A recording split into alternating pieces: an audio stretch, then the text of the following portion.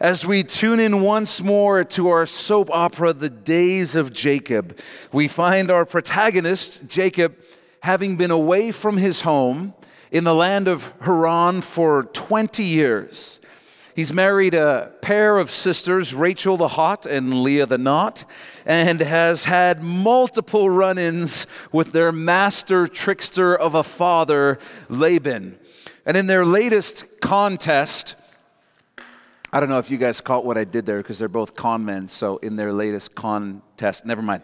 In their latest contest, Jacob has managed to emerge with large and strong flocks and herds of livestock, while Laban's have decreased and grown weaker. And if you want to know how that all went down, listen to our previous message on the website. And now things are starting to boil. Uncle Laban is not going to be okay with the situation. Neither is his family. The tension is rising, and Uncle Laban doesn't like being the loser in an exchange with Jacob. So we pick it up. Genesis 31, verse 1. Now Jacob heard the words of Laban's son, saying, Jacob has taken away all that was our father's, and from what was our father's he has acquired all this wealth. So Jacob hears the rumor that Laban's sons are talking, and they're pretty bitter about the fact that he's managed to outsmart their father and in the process greatly diminish their father's wealth. And they're especially bitter because all that wealth had been destined to pass down to them. Verse 2, and Jacob saw the countenance of Laban, and indeed it was not favorable toward him as before. You see, Laban used to love having Jacob around because God was blessing everything that Jacob did, and Jacob was working for Laban, which meant that Laban got blessed. But now Jacob is being blessed, and Laban isn't. And Laban doesn't turn to the Lord and say, well, how can I be blessed too? He just gets mad. So Jacob hears that Laban's sons are mad at him, and he notices that Laban's mad at him. And the Lord comes to Jacob to deliver a message of the obvious. Verse 3, then the Lord said to Jacob, return to the land of your fathers and to your family, and I will be with you. Time to go, Jacob. Let's get out of here. And once again, we see the Lord getting Jacob to make a move by using the imminent threat of death as motivation. You might recall that the Lord was only able to get Jacob to leave his home at the age of around 75, 20 years previously, by letting things get to the place where his brother Esau wanted to murder him. And so he had to leave home anyway. And now the Lord has to use the threat of being potentially murdered by Laban and or Laban's sons to get Jacob to return home. And I'm grateful for this, and I'll tell you why. You can make a note of this, because it reminds me that God uses all kinds of circumstances to get us to where we need to be. God uses all kinds of circumstances to get us to where we need to be. You know, sometimes it'll look like everything is going wrong. A situation is souring. Tensions at work are becoming untenable. Certain relationships are falling apart. A financial situation is becoming unsustainable. But if you love the Lord, you have the promise of Romans 8:28, the promise that God is doing something good. And this is just one example of why faith is so important in the Christian life. Because if you don't trust that the Lord is working good for you, you'll look around and you'll say, it's all falling apart. But if you know that you have a Heavenly Father who loves you and only wants good for you, then you're able to look around and say, God is moving some things around in my life. You ever met a believer mature enough to tell you that? How's life going? God's doing some things, is what they'll say. And that's like Christian code for, I don't know what the heck is going on, but God's doing something and I know the end is going to be good. And so I'm okay with that, even though right now it seems like everything is falling apart. And it encourages me greatly that in Jacob's life, when it seemed like everything was falling apart, the Lord was simply working to move Jacob to where he needed to be. And it encourages me that the goodness of our God is just so relentless. You know, he can't help himself because he's the perfect father who loves his children and he wants to see them blessed. So even when we're stubborn and we won't move, God will say, okay, I'll find a way to get you to where you need to be. I'll find a way to make you move. And many of you have challenges and struggles that I'm not aware of, but here's what I do know. I know that if you love the Lord, He's doing something good in your life. I know that with absolute certainty. If you love the Lord, He is doing something good in your life. So trust that. Believe that. Always hold on to that. And then rejoice in that. You can be glad, even when it looks like everything's falling apart, you can still rejoice in the fact that I know God's doing something good, even when we don't know what it is. Verse 4, so Jacob sent and called Rachel and Leah, his two wives, to the field, to his flock, and said to them, I see your father's countenance, that it is not favorable toward me as before, but the God of my father has been with me. So women are generally more perceptive than men. And so when Jacob tells them, I don't know if you guys have noticed, but ever since I started swindling your dad, he seems to not like me anymore. They're probably thinking, welcome to the party, Jacob. But Jacob, he's also not in a panicked state. And we notice it's because he knows that God is with him. And he clearly believes that actually means something at this point in his life, because he tells his wives, don't worry though. God's with me. God's with me. Now get this. Make a note of this, and we're going to talk about it. Get this. An understanding of God's presence produces peace and casts out fear. An understanding of God's presence produces peace and casts out fear. Let me put it another way. If we abide in Jesus, fear cannot abide in us. They cannot be in the same space at the same time. Now, I'm not talking about being saved. I'm talking about abiding in Jesus. I'm talking about clinging to Him. I'm talking about walking with Him every day. I'm talking about living in fellowship and close relationship with the Lord. And I'm telling you that if we abide in Jesus, fear cannot abide in us.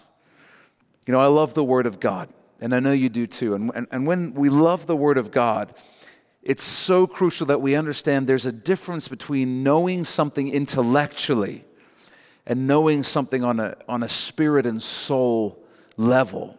And sometimes we make the mistake of thinking that just because we know something intellectually, just because we know it in our minds, we must be doing it and applying it to our lives. Not so. God is with us.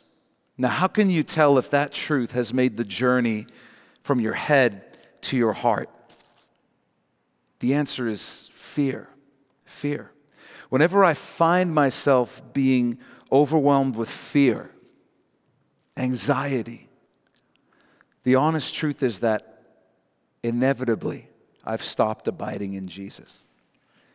And so what I need to do when I find myself overwhelmed with fear and anxiety is just to get back to spending time in relationship with Jesus, back to the basics, back to being in the Word, back to even sharing my fears with Him in prayer, back to taking some time to worship, taking some time to journal with Him, just time in His presence. And we say, well, how is that going to help? How's that going to help? John the Apostle told us, perfect love casts out fear. Perfect love casts out fear. You don't spend all your time trying to cast out the fear. You can't. You spend your time trying to abide in the love of Jesus, and the fear has to leave. That's how it works. When you're abiding in Jesus and in His perfect love, fear cannot sustain itself. If we abide in Jesus, fear cannot abide in us. It's that simple. Well, Jacob keeps talking to his wives, and he says in verse 6, and you know that with all my might I've served your father. He says, I've worked hard for your dad with integrity for about 20 years now. Yet your father has deceived me and changed my wages 10 times. And your father's response has been to take advantage of me and deceive me. But God did not allow him to hurt me. If he said thus, the speckled shall be your wages, then all the flocks bore speckled. And if he said thus, the streaked shall be your wages, then all the flocks bore streaked. So God has taken away the livestock of your father and given them to me. He says, at the end of the day, none of this could have happened unless God decided to bless me and to not bless your father. This is God's doing. And let me tell you how I know that. In verse 10, he says, and it happened at the time when the flocks conceived, that I lifted up my eyes and saw in a dream, and behold, the rams which leapt upon the flocks were streaked, speckled, and gray spotted. Then the angel of the Lord spoke to me in a dream, saying, Jacob. And I said, here I am. And he said, lift your eyes now and see. All the rams which leap on the flocks are streaked, speckled, and gray spotted. For I have seen all that Laban is doing to you. I am the God of Bethel, where you anointed the pillar and where you made a vow to me. And so now we discover that all the weird stuff that happened in the back half of the last chapter was obviously God's doing. In a dream, God told Jacob, make a deal with Laban, where your wages will be any of the spotted, speckled, or streaked livestock that are born. Make that deal with him, Jacob, and I will bless you through that deal. So Jacob makes that deal, and the Lord comes through and causes Jacob to be blessed beyond his wildest dreams. It didn't ultimately happen because of some natural process. It happened because God made it happen. God chose to do it. He did a miracle. And I love what the Lord says to Jacob in verse 13. Let me just read it again. He says, I'm the God of Bethel, where you anointed the pillar and where you made a vow to me. 20 years earlier, when Jacob was fleeing his home to get away from his brother Esau, who wanted to kill him, and he was also going to Padan Aram in this land of Haran to look for a wife at the same time, he met the Lord in a dream. And the Lord promised to bless him, and Jacob was so overwhelmed, he gave his life to the Lord, and he made this vow in Genesis 28. I think I put it on your outlines. He said, if God will be with me and keep me in this way that I'm going, and give me bread to eat and clothing to put on, so that I come back to my father's house in peace, then the Lord shall be my God. And this stone which I have set up as a pillar shall be God's house. And of all that you give me, I will surely give a tenth to you. So here's what the Lord is saying to Jacob when he says, I'm the God of Bethel. He's saying, Jacob, 20 years ago, you made a vow to put me first in your life, in everything, including with your money, your possessions. 20 years later, Jacob, after 20 years of doing that, take a look at your life. Take inventory of your life, Jacob. Have I been with you? Have I taken care of you? Have I blessed you? And guess what? 20 years later, for Jacob, the answer was absolutely. He came into that land with nothing, and he was leaving with great riches and wealth and flocks and herds of livestock.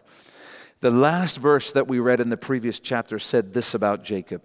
It said, thus the man became exceedingly prosperous. You might want to underline that on your outlines. Exceedingly prosperous, and had large flocks, female and male servants, and camels and donkeys. Now, the Bible, especially in the Old Testament, gives us almost extreme examples to learn from. And a lot of the times, the things in our life are not going to be that dramatic, but they're extreme examples to help us understand lessons. And so I have to point this out because this is what happened in Jacob's life. He came in with nothing, started trusting the Lord with the tithe when he had nothing, and the Lord dramatically blessed Jacob's finances for doing that. And if you're here and you've been putting the Lord first in your life for more than 20 years or more, here's what I know. I know that if I asked you, has the Lord been with you? Has he taken care of you? Has he blessed you? Your answer would be absolutely. Absolutely. So if you're not trusting the Lord and you're not putting him first in every area of your life, you're missing out. That's why you've never met someone who's tithed faithfully for more than 5 years who will tell you, you know what, I regret it. God did absolutely nothing for me. Didn't come through. You'll never meet that person. And as we've said before, if you refuse to trust the Lord with your finances, you're putting a cap on your spiritual growth. You're saying, my faith is never going to go past this point. This is as far as it goes. Whatever God wants to do in my life, whatever he might want to do in me, it stops right here because I'm never going to trust God more than this. And if you're doing that, you're missing out. It's not about what God wants from you. It's about what he wants for you. But our part is faith. And if we won't provide faith, then we're going to limit the work of God in our life. It's just that simple. So trust him. Trust him. Make a note of this. I'm watching to see who doesn't write it down. When Jacob began trusting God with his finances, God began blessing Jacob's finances. When he began trusting God with his finances, God began blessing his finances. And that principle is true of all of life. Trust God with your relationships, he'll begin blessing your relationships. Trust him with your work, he'll begin blessing your work. Whatever area you trust him with, the Lord will bless. But the Lord is also saying to Jacob, he's saying, hey, Jacob, remember when I came to you at Bethel. You were at your lowest point, running for your life. And I came to you in kindness, seeking only to bless you. And I'm that same God today, the same God who blessed you. So you can trust me that when I ask you to do something, when I tell you it's time to leave this land, all I'm doing is calling you to do what's best for you. You can trust me, Jacob. Remember where we've been before. And one of the reasons that communion is so important for the believer is that we need to be reminded all the time that the God who calls us to live for Him here and now every single day is the same God who came to us and saved us at our lowest point. How low? The Bible says we were dead in our sins. We were dead in our sins. And all God did when He came to us was seek to bless us, by saving us and bringing us into His family. And every time we take communion, we remember that's who God is. That's how God came to me. That's how we met. He's only ever sought to do good for me. So when He calls me to follow Him today, absolutely, Lord, I will. Absolutely. Keep reading, and the Lord had said to Jacob, He tells his wives, now arise, get out of this land, and return to the land of your family.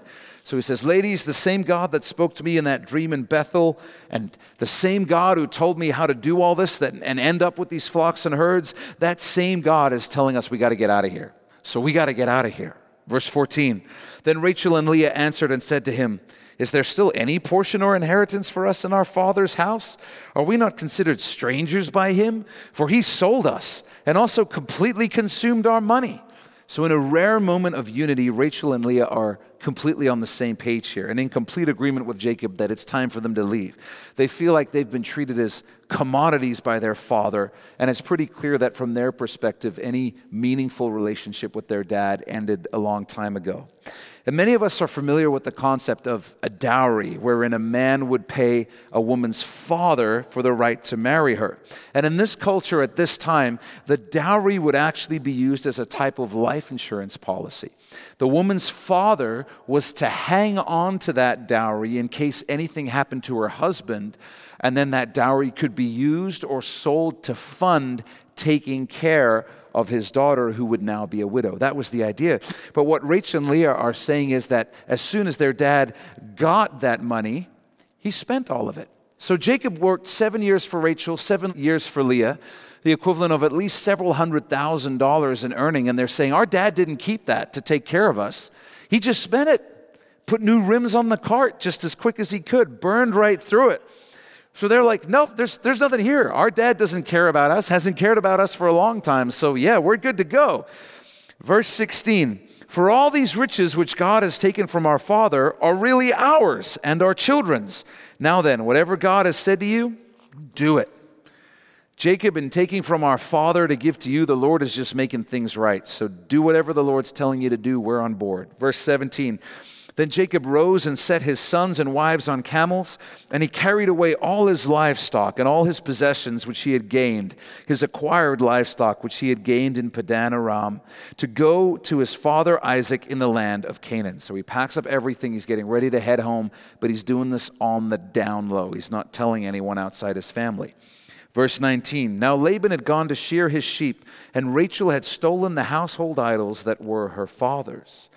These household idols were called teraphim, and they were small little carved statues of pagan gods, pagan deities. And you know, it's so easy for us to think, those stupid people, thinking these little idols were gods. But what they actually believed is they believed that each of these idols represented a philosophy, a belief system, something they could put their hope in. And so each teraphim would represent something different. Like you would have the multi-breasted Ashtaroth, which represented sensuality. And I think I speak pretty accurately when I say we don't worship sensuality in the form of a carved idol anymore, but we turn on our TV or hop on our phone. It's all over our culture. We're definitely still worshiping that same philosophy. You had the little god Mammon, who represented wealth and money, and God knows people still bow down to that philosophy every day all around us. You had Moloch, the owl god, representing pleasure and prosperity. I think people are still kind of into that. And you had Baal representing the intellect. and treating the intellect as God, which we see all the time. You can just hop on Facebook, go to any comment section, and people are worshiping Baal right there. And the Apostle Paul would later tell us that behind all of these philosophies, all of these worldly philosophies, are demonic entities, real powers of Satan. And so the names might change, the names of the gods might change, there might be idols, there might not, but those same forces have been at work essentially since the fall of man on the earth, and they're still being worshipped today. So even though it might seem silly to us, it was just their version of what people are still doing in our day and age. But the real question is, why does Rachel take her father's teraphim? Well, we can't know for sure. The traditional explanation is that she's a believer at this time, but she's still kind of steeped in the cultures of her land. So if you've ever known someone who's been involved in a culture that has a lot of traditions, sometimes they become a believer, and it's a process as they begin to rid themselves of these traditions because they don't realize yet that they're not just traditions, they're spiritual practices. And so maybe this is what's going on with Rachel. She's a believer, but she's still viewing some of these things as traditions, and she thinks it'll be good luck to have these teraphim. But there's another possible explanation worth mentioning. In 1925, archaeologists began unearthing what would eventually amount to around 5,000 tablets in an area known as Nuzi. It's a town substantially east of Haran. And these 5,000 tablets date back to around 1500 BC, which is the time period when our story is actually taking place right now. And they're worth researching. N-U-Z-I, by the way. Just go put it in Wikipedia because they confirm a whole bunch of cultural practices that are mentioned in Genesis, like the idea of having a child through your maid or your husband marrying a maid and then becoming like a secondary wife. All that stuff is actually confirmed in these tablets they found at Nuzi. And so one of the other things that they also told us that we learned about in the early 20th century is that these teraphim had a secondary function. They served to indicate property ownership. They served as a type of title deed for a property. We don't know how, but they did. And if a father died, a son could prove his ownership of his father's property by producing these specific teraphim. And so it's very possible that Rachel is stealing her father Laban's teraphim so that when he dies, Jacob would be able to make a legal claim on all of Laban's property.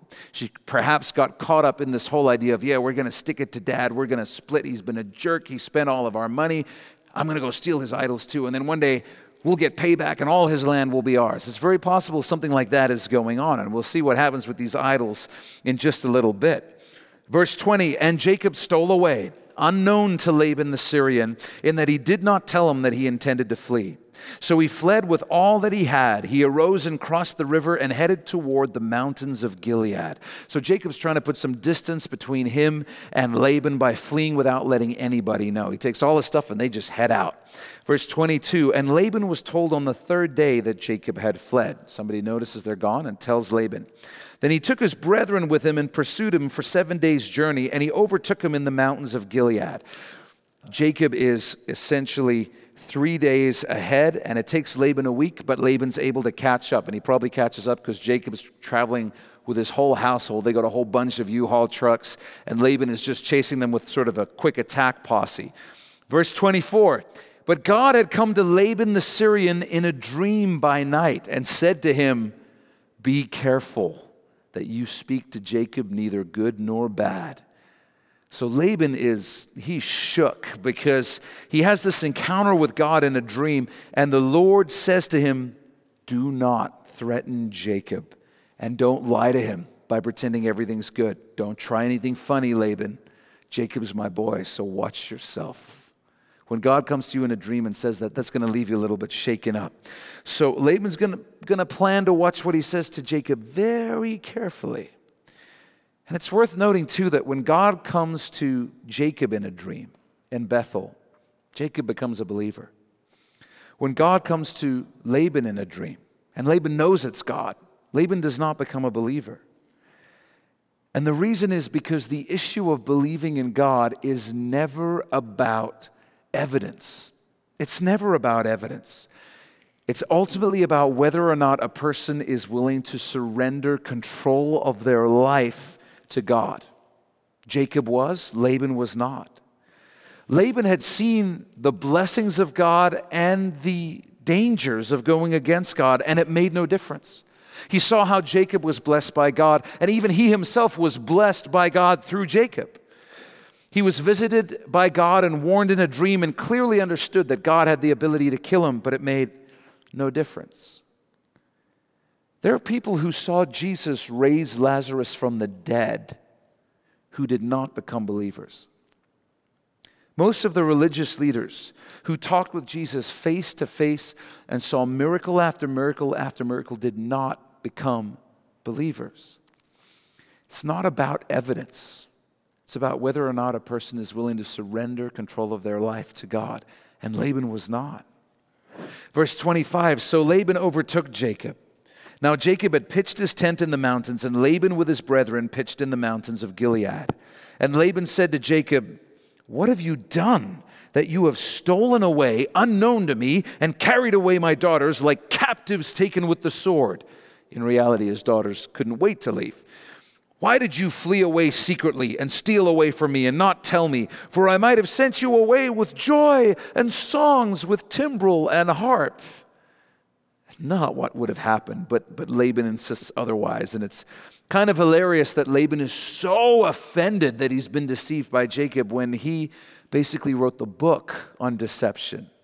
But Laban's one of those guys who has expectations of others that he would never even put on himself. But we also got to be honest. We're going to find that even after 20 years of dealing with Laban and his deceptions and trickery, Jacob still hasn't figured out that Laban is a giant mirror being used by the Lord to help Jacob see his own propensity for deception, to help Jacob understand what it's like to be on the other side of deception. It's tragic how easily we can point out and spot the flaws in others that we struggle with deeply ourselves, and yet fail to recognize. If you're looking for excellent mirrors to help you see your shortcomings and struggles, I recommend children. They're fantastic at it. You know, there's not much worse than seeing an attitude in your kids and thinking, that is awful. Where did they learn that? Only to have the awful realization that it's from you, which, you'd never admit to your spouse, but you recognize deep down. You do the traditional thing and tell your spouse they must have gotten that from you. But you know, and you see that mirror reflecting back at you. And Jacob hasn't figured that out yet. Verse 28, and you did not allow me to kiss my sons and my daughters, and now you've done foolishly in so doing. Shame on you, Jacob. You can kind of imagine Jacob and his wives are just rolling their eyes as Laban goes through this monologue.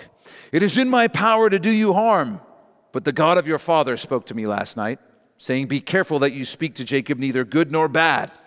Laban says, I'm going to end you, Jacob, is what I might have said if your God hadn't come to me in a dream last night and told me not to. So I won't say that. And now you have surely gone because you greatly long for your father's house. But why did you steal my gods? But never mind all that other stuff, Jacob. It is what it is. You're as good as gone. I get that. But why did you steal my teraphim? Now remember, Jacob has no clue that Rachel has stolen her father's teraphim. Verse 31, then Jacob answered and said to Laban, well, because I was afraid, for I said, perhaps you would take your daughters from me by force. He says, I left because I didn't trust you. I don't trust you at all, Laban, and I thought that if I told you I was going, you might try and steal your daughters back from me. With whomever you find your gods, do not let him live. In the presence of our brethren, identify what I have of yours and take it with you. For Jacob did not know that Rachel had stolen them. So Rachel's got to be getting really, really nervous at this point. As Jacob says, search everything. Tell me what I've done wrong. Verse 33, and Laban went into Jacob's tent, into Leah's tent, and into the two maids' tents, but he did not find them. Then he went out of Leah's tent and entered Rachel's tent. Now Rachel had taken the household idols, put them in the camel's saddle, and sat on them. And Laban searched all about the tent, but did not find them. And she said to her father, let it not displease my lord that I cannot rise before you, for the manner of woman is with me. And he searched, but did not find the household idols. Now, this amazes me. If you're not understanding what's going on here, this amazes me because I have observed this phenomenon to this day, that if a woman wants to get out of practically any situation involving a man, all she has to do is reference women's issues. Because men are so awkward about this topic and so desperate to change the subject when it comes up. You know, if a male boss says to a woman, "Why are you late?" the woman need only answer, "Women's issues." And the boss will drop the subject. I even think that this conversation would be possible between a husband and wife. "I need to buy some new shoes." "Why?" "Women's issues." But I don't understand. "Would you like me to explain?" "No, good luck looking for those new shoes." And I find it hilarious that here we have a woman, Rachel, using this exact strategy on her father in order to keep hidden these teraphim that she's stolen from him. So we actually have biblical evidence here that women have been using this excuse for at least 3,500 years, and it's been working since 1500 BC. That's incredible. No signs of that changing anytime soon. Verse 36, then Jacob was angry and rebuked Laban. And Jacob answered and said to Laban, "What is my trespass? What is my sin that you've so hotly pursued me? Although you've searched all my things, what part of your household things have you found? Set it here before my brethren and your brethren, that they may judge between us both." So he's ticked off because he thinks this is just another one of Laban's schemes. "These 20 years I've been with you. Your ewes and your female goats have not miscarried their young, and I've not eaten the rams from your flock." You see, back then, if you were watching someone's flock and you or your family was hungry, it was customary that you were allowed to feed yourself and your family from that flock. Verse 39, "That which was torn by beasts I did not bring to you. I bore the loss of it. When a wild animal killed one of Laban's animals, Jacob paid for it, even though that wasn't expected. You required it from my hand, whether stolen by day or stolen by night." Even when thieves stole animals, Laban would make Jacob pay for them. Again, even though that wasn't the norm back then. Verse 40, "There I was. In the day the drought consumed me, and the frost by night, and my sleep departed from my eyes. Thus I have been in your house 20 years. I served you 14 years for your 2 daughters, and 6 years for your flock, and you have changed my wages 10 times. So he would change Jacob's wages even when they had an agreement in place. And all Jacob did in response was just keep working even harder for Laban. Verse 42, "Unless the God of my father, the God of Abraham, and the fear of Isaac had been with me, surely now you would have sent me away empty-handed." So he says, if it weren't for God being with me, and if it weren't for the fact that you're scared of my dad, Isaac, and his world-class private militia, I have no doubt that you would have sent me away with nothing. You would have stolen and gone back on your word. But God has seen my affliction and the labor of my hands and rebuked you last night. But make a note of this and we'll talk about this. One of the most difficult benchmarks to reach in Christian maturity is allowing the Lord to defend you instead of defending yourself. One of the most difficult benchmarks to reach in Christian maturity is allowing the Lord to defend you instead of defending yourself. You know, there will be times in life when you will want to fight. You will want revenge. You will want to respond to a vicious attack with a vicious attack of your own. You will hear someone that's been talking about you and you'll say, "Oh, well, I'd love to tell everyone a few things about that person." There'll be times when someone will try to sabotage you and you'll want to return the favor. And most of the time, the Holy Spirit will say, just leave it to the Lord. Just leave it to the Lord. And for 20 years, Jacob's been taken advantage of by his uncle Laban. And clearly the Lord had told him, "Jacob, I've got a plan for you. And nothing that Laban can do to you is going to change my plan for you. Just keep doing your best to honor and serve him, and I'll make sure that you end up blessed." And it couldn't have been easy. Holding your tongue is never easy, especially when you feel like you've been wronged. But remember what the Lord said in Deuteronomy 32, and Paul would quote this in the New Testament. It's on your outlines. The Lord said, "Vengeance is mine and recompense. Their foot shall slip in due time, for the day of their calamity is at hand, and the things to come hasten upon them." Hasten upon them. So God says, leave that to me. Leave it to me to make things right. Another reason why it's good to leave justice in the Lord's hands is that you and I almost never have all the information. I don't even want to say how many of you have learned this lesson. The question is, how many of us have learned this lesson more than like 100 times, right? Because it's one that we just seem to keep learning over and over. We almost never have all of the information. Like Jacob with Laban's teraphim, I don't have all the facts. None of us knows as much as we think we do about any situation. But my problem is that I think I know everything about the situation I'm upset about or the person I'm angry with. I think I know everything there is to know enough to be mad. But the only person who knows everything is the Lord. And the counsel he gave us is to leave vengeance in his hands. And then through the Apostle Paul, he gave us this insight. Don't forget this. Ephesians 6, he said, "For we do not wrestle against flesh and blood, but against principalities, against powers, against the rulers of the darkness of this age, against spiritual hosts of wickedness in the heavenly places." The Lord's counsel to us was stop looking for vengeance and payback on the surface level, on the physical level, where you can see things. Understand that there are spiritual things going on behind the scenes that are having a much bigger impact than you realize. And so leave vengeance in the Lord's hands, leave justice in the Lord's hands, but you do business on the spiritual level. You make sure you don't get wrapped up in bitterness. You make sure you don't get wrapped up in anger. You pray for your enemies. You deal with it on the spiritual level where things are really, really happening. So important for us to remember we don't know everything about any situation. And so important to remember to stay focused on the spiritual realm ahead of the practical physical realm. Verse 43, "And Laban answered and said to Jacob, 'These daughters are my daughters, and these children are my children, and this flock is my flock. All that you see is mine. But what can I do this day to these my daughters, or to these my children whom they have borne? Now therefore, come, let us make a covenant, you and I, and let it be a witness between you and me.'"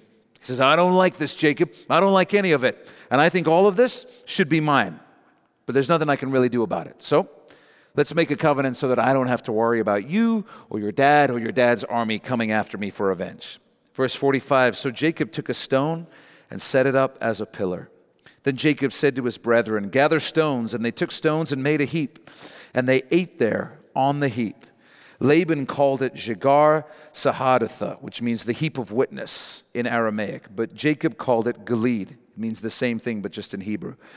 And Laban said, 'This heap is a witness between you and me this day.'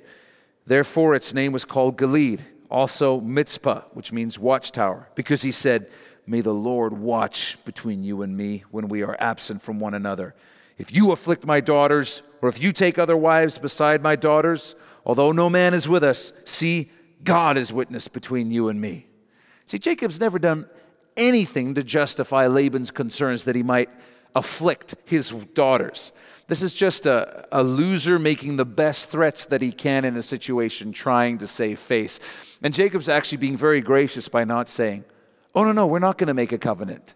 In fact, the next time you see me, I'm going to be with about 2,000 armed men. You'll see me on the hill, and that'll be the last day that you ever breathe. Peace out." He could have done that. So he's being pretty gracious by agreeing to make this covenant and just be done with this chapter of his life. Verse 51, "Then Laban said to Jacob, 'Here is this heap, and here is this pillar, which I have placed between you and me. This heap is a witness, and this pillar is a witness, that I will not pass beyond this heap to you, and you will not pass beyond this heap and this pillar to me for harm.'"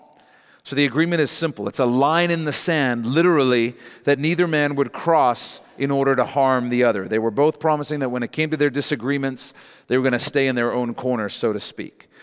But it also meant that if Jacob did have Laban's teraphim, which Laban clearly thought he did, Jacob couldn't show up in the future and make a land claim using them. This is sort of a contingency plan as well for Laban in light of the fact that he's lost his teraphim.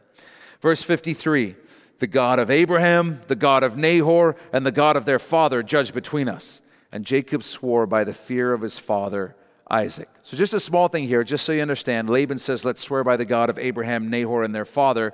Jacob says, "I'm not going to do that, but I'll swear by the fear of my father Isaac." So what's going on? Well, just very simply, in Joshua 24:2, we're told that Nahor, quote, served other gods. He served other gods. So Jacob has no intention of swearing by these other gods. That's all that's going on here. Verse 54, then Jacob offered a sacrifice on the mountain and called his brethren to eat bread. And they ate bread and stayed all night on the mountain. And early in the morning, Laban arose and kissed his sons and daughters and blessed them. Then Laban departed and returned to his place.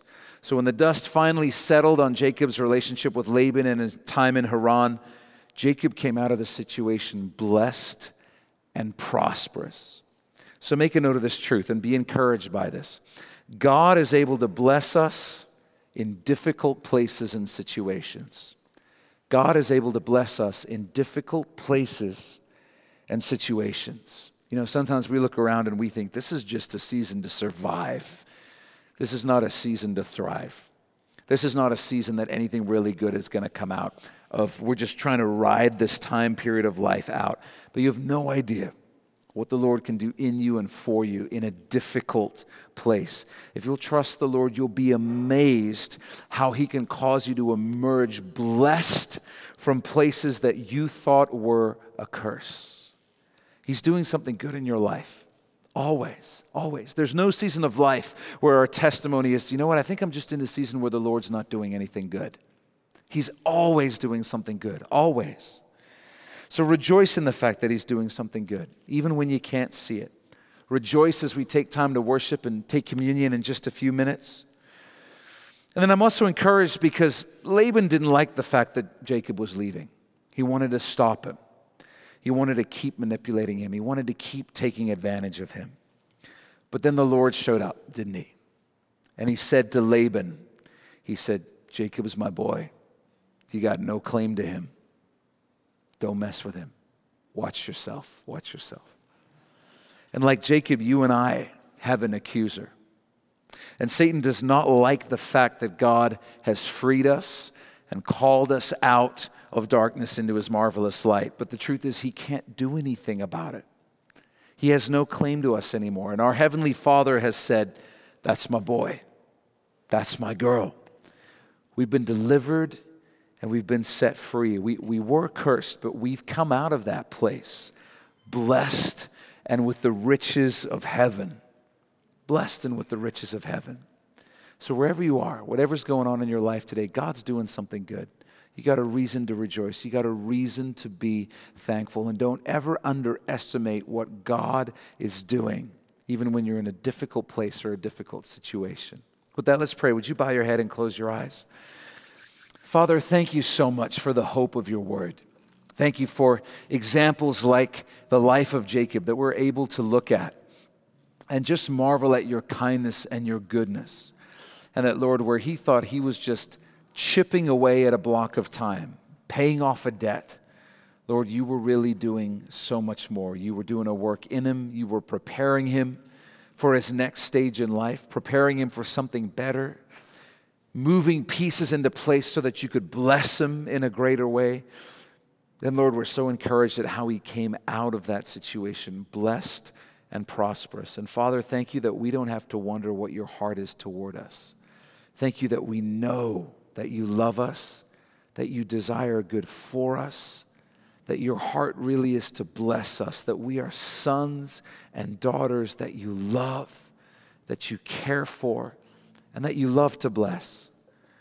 So, Father, if there's anyone in this room this evening who's doubting that on any level, Lord, I just ask that You would overwhelm them with Your love, that You would overwhelm them with a glimpse of Your character, that they would understand that You're not just the God who's out there, but You are the Father who loves us, whose hand is upon us, who is active in our lives, working for good, has not left us alone, but never leaves us, never forsakes us.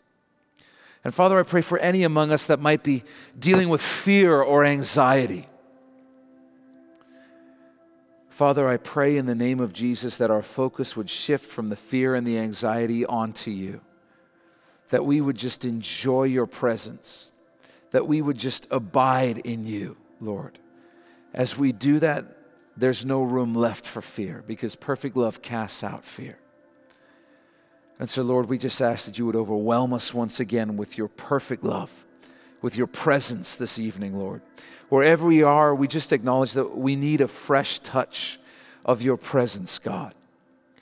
We need a fresh anointing of your presence. And so we ask for it this evening, Lord, that you would meet us in a powerful way again, that you would renew our faith, that you would recharge and revive our faith, Lord God. And just remind us who you are. Give us a time even now of just abiding in your presence, Lord. We love you, Jesus.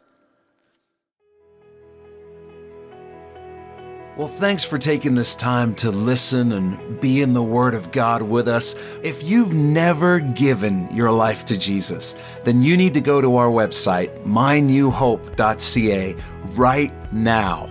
When you get there, you'll see a graphic on our homepage that says The Gospel. Click on that and you'll be able to watch a short video where we share the best news you'll ever hear in your life.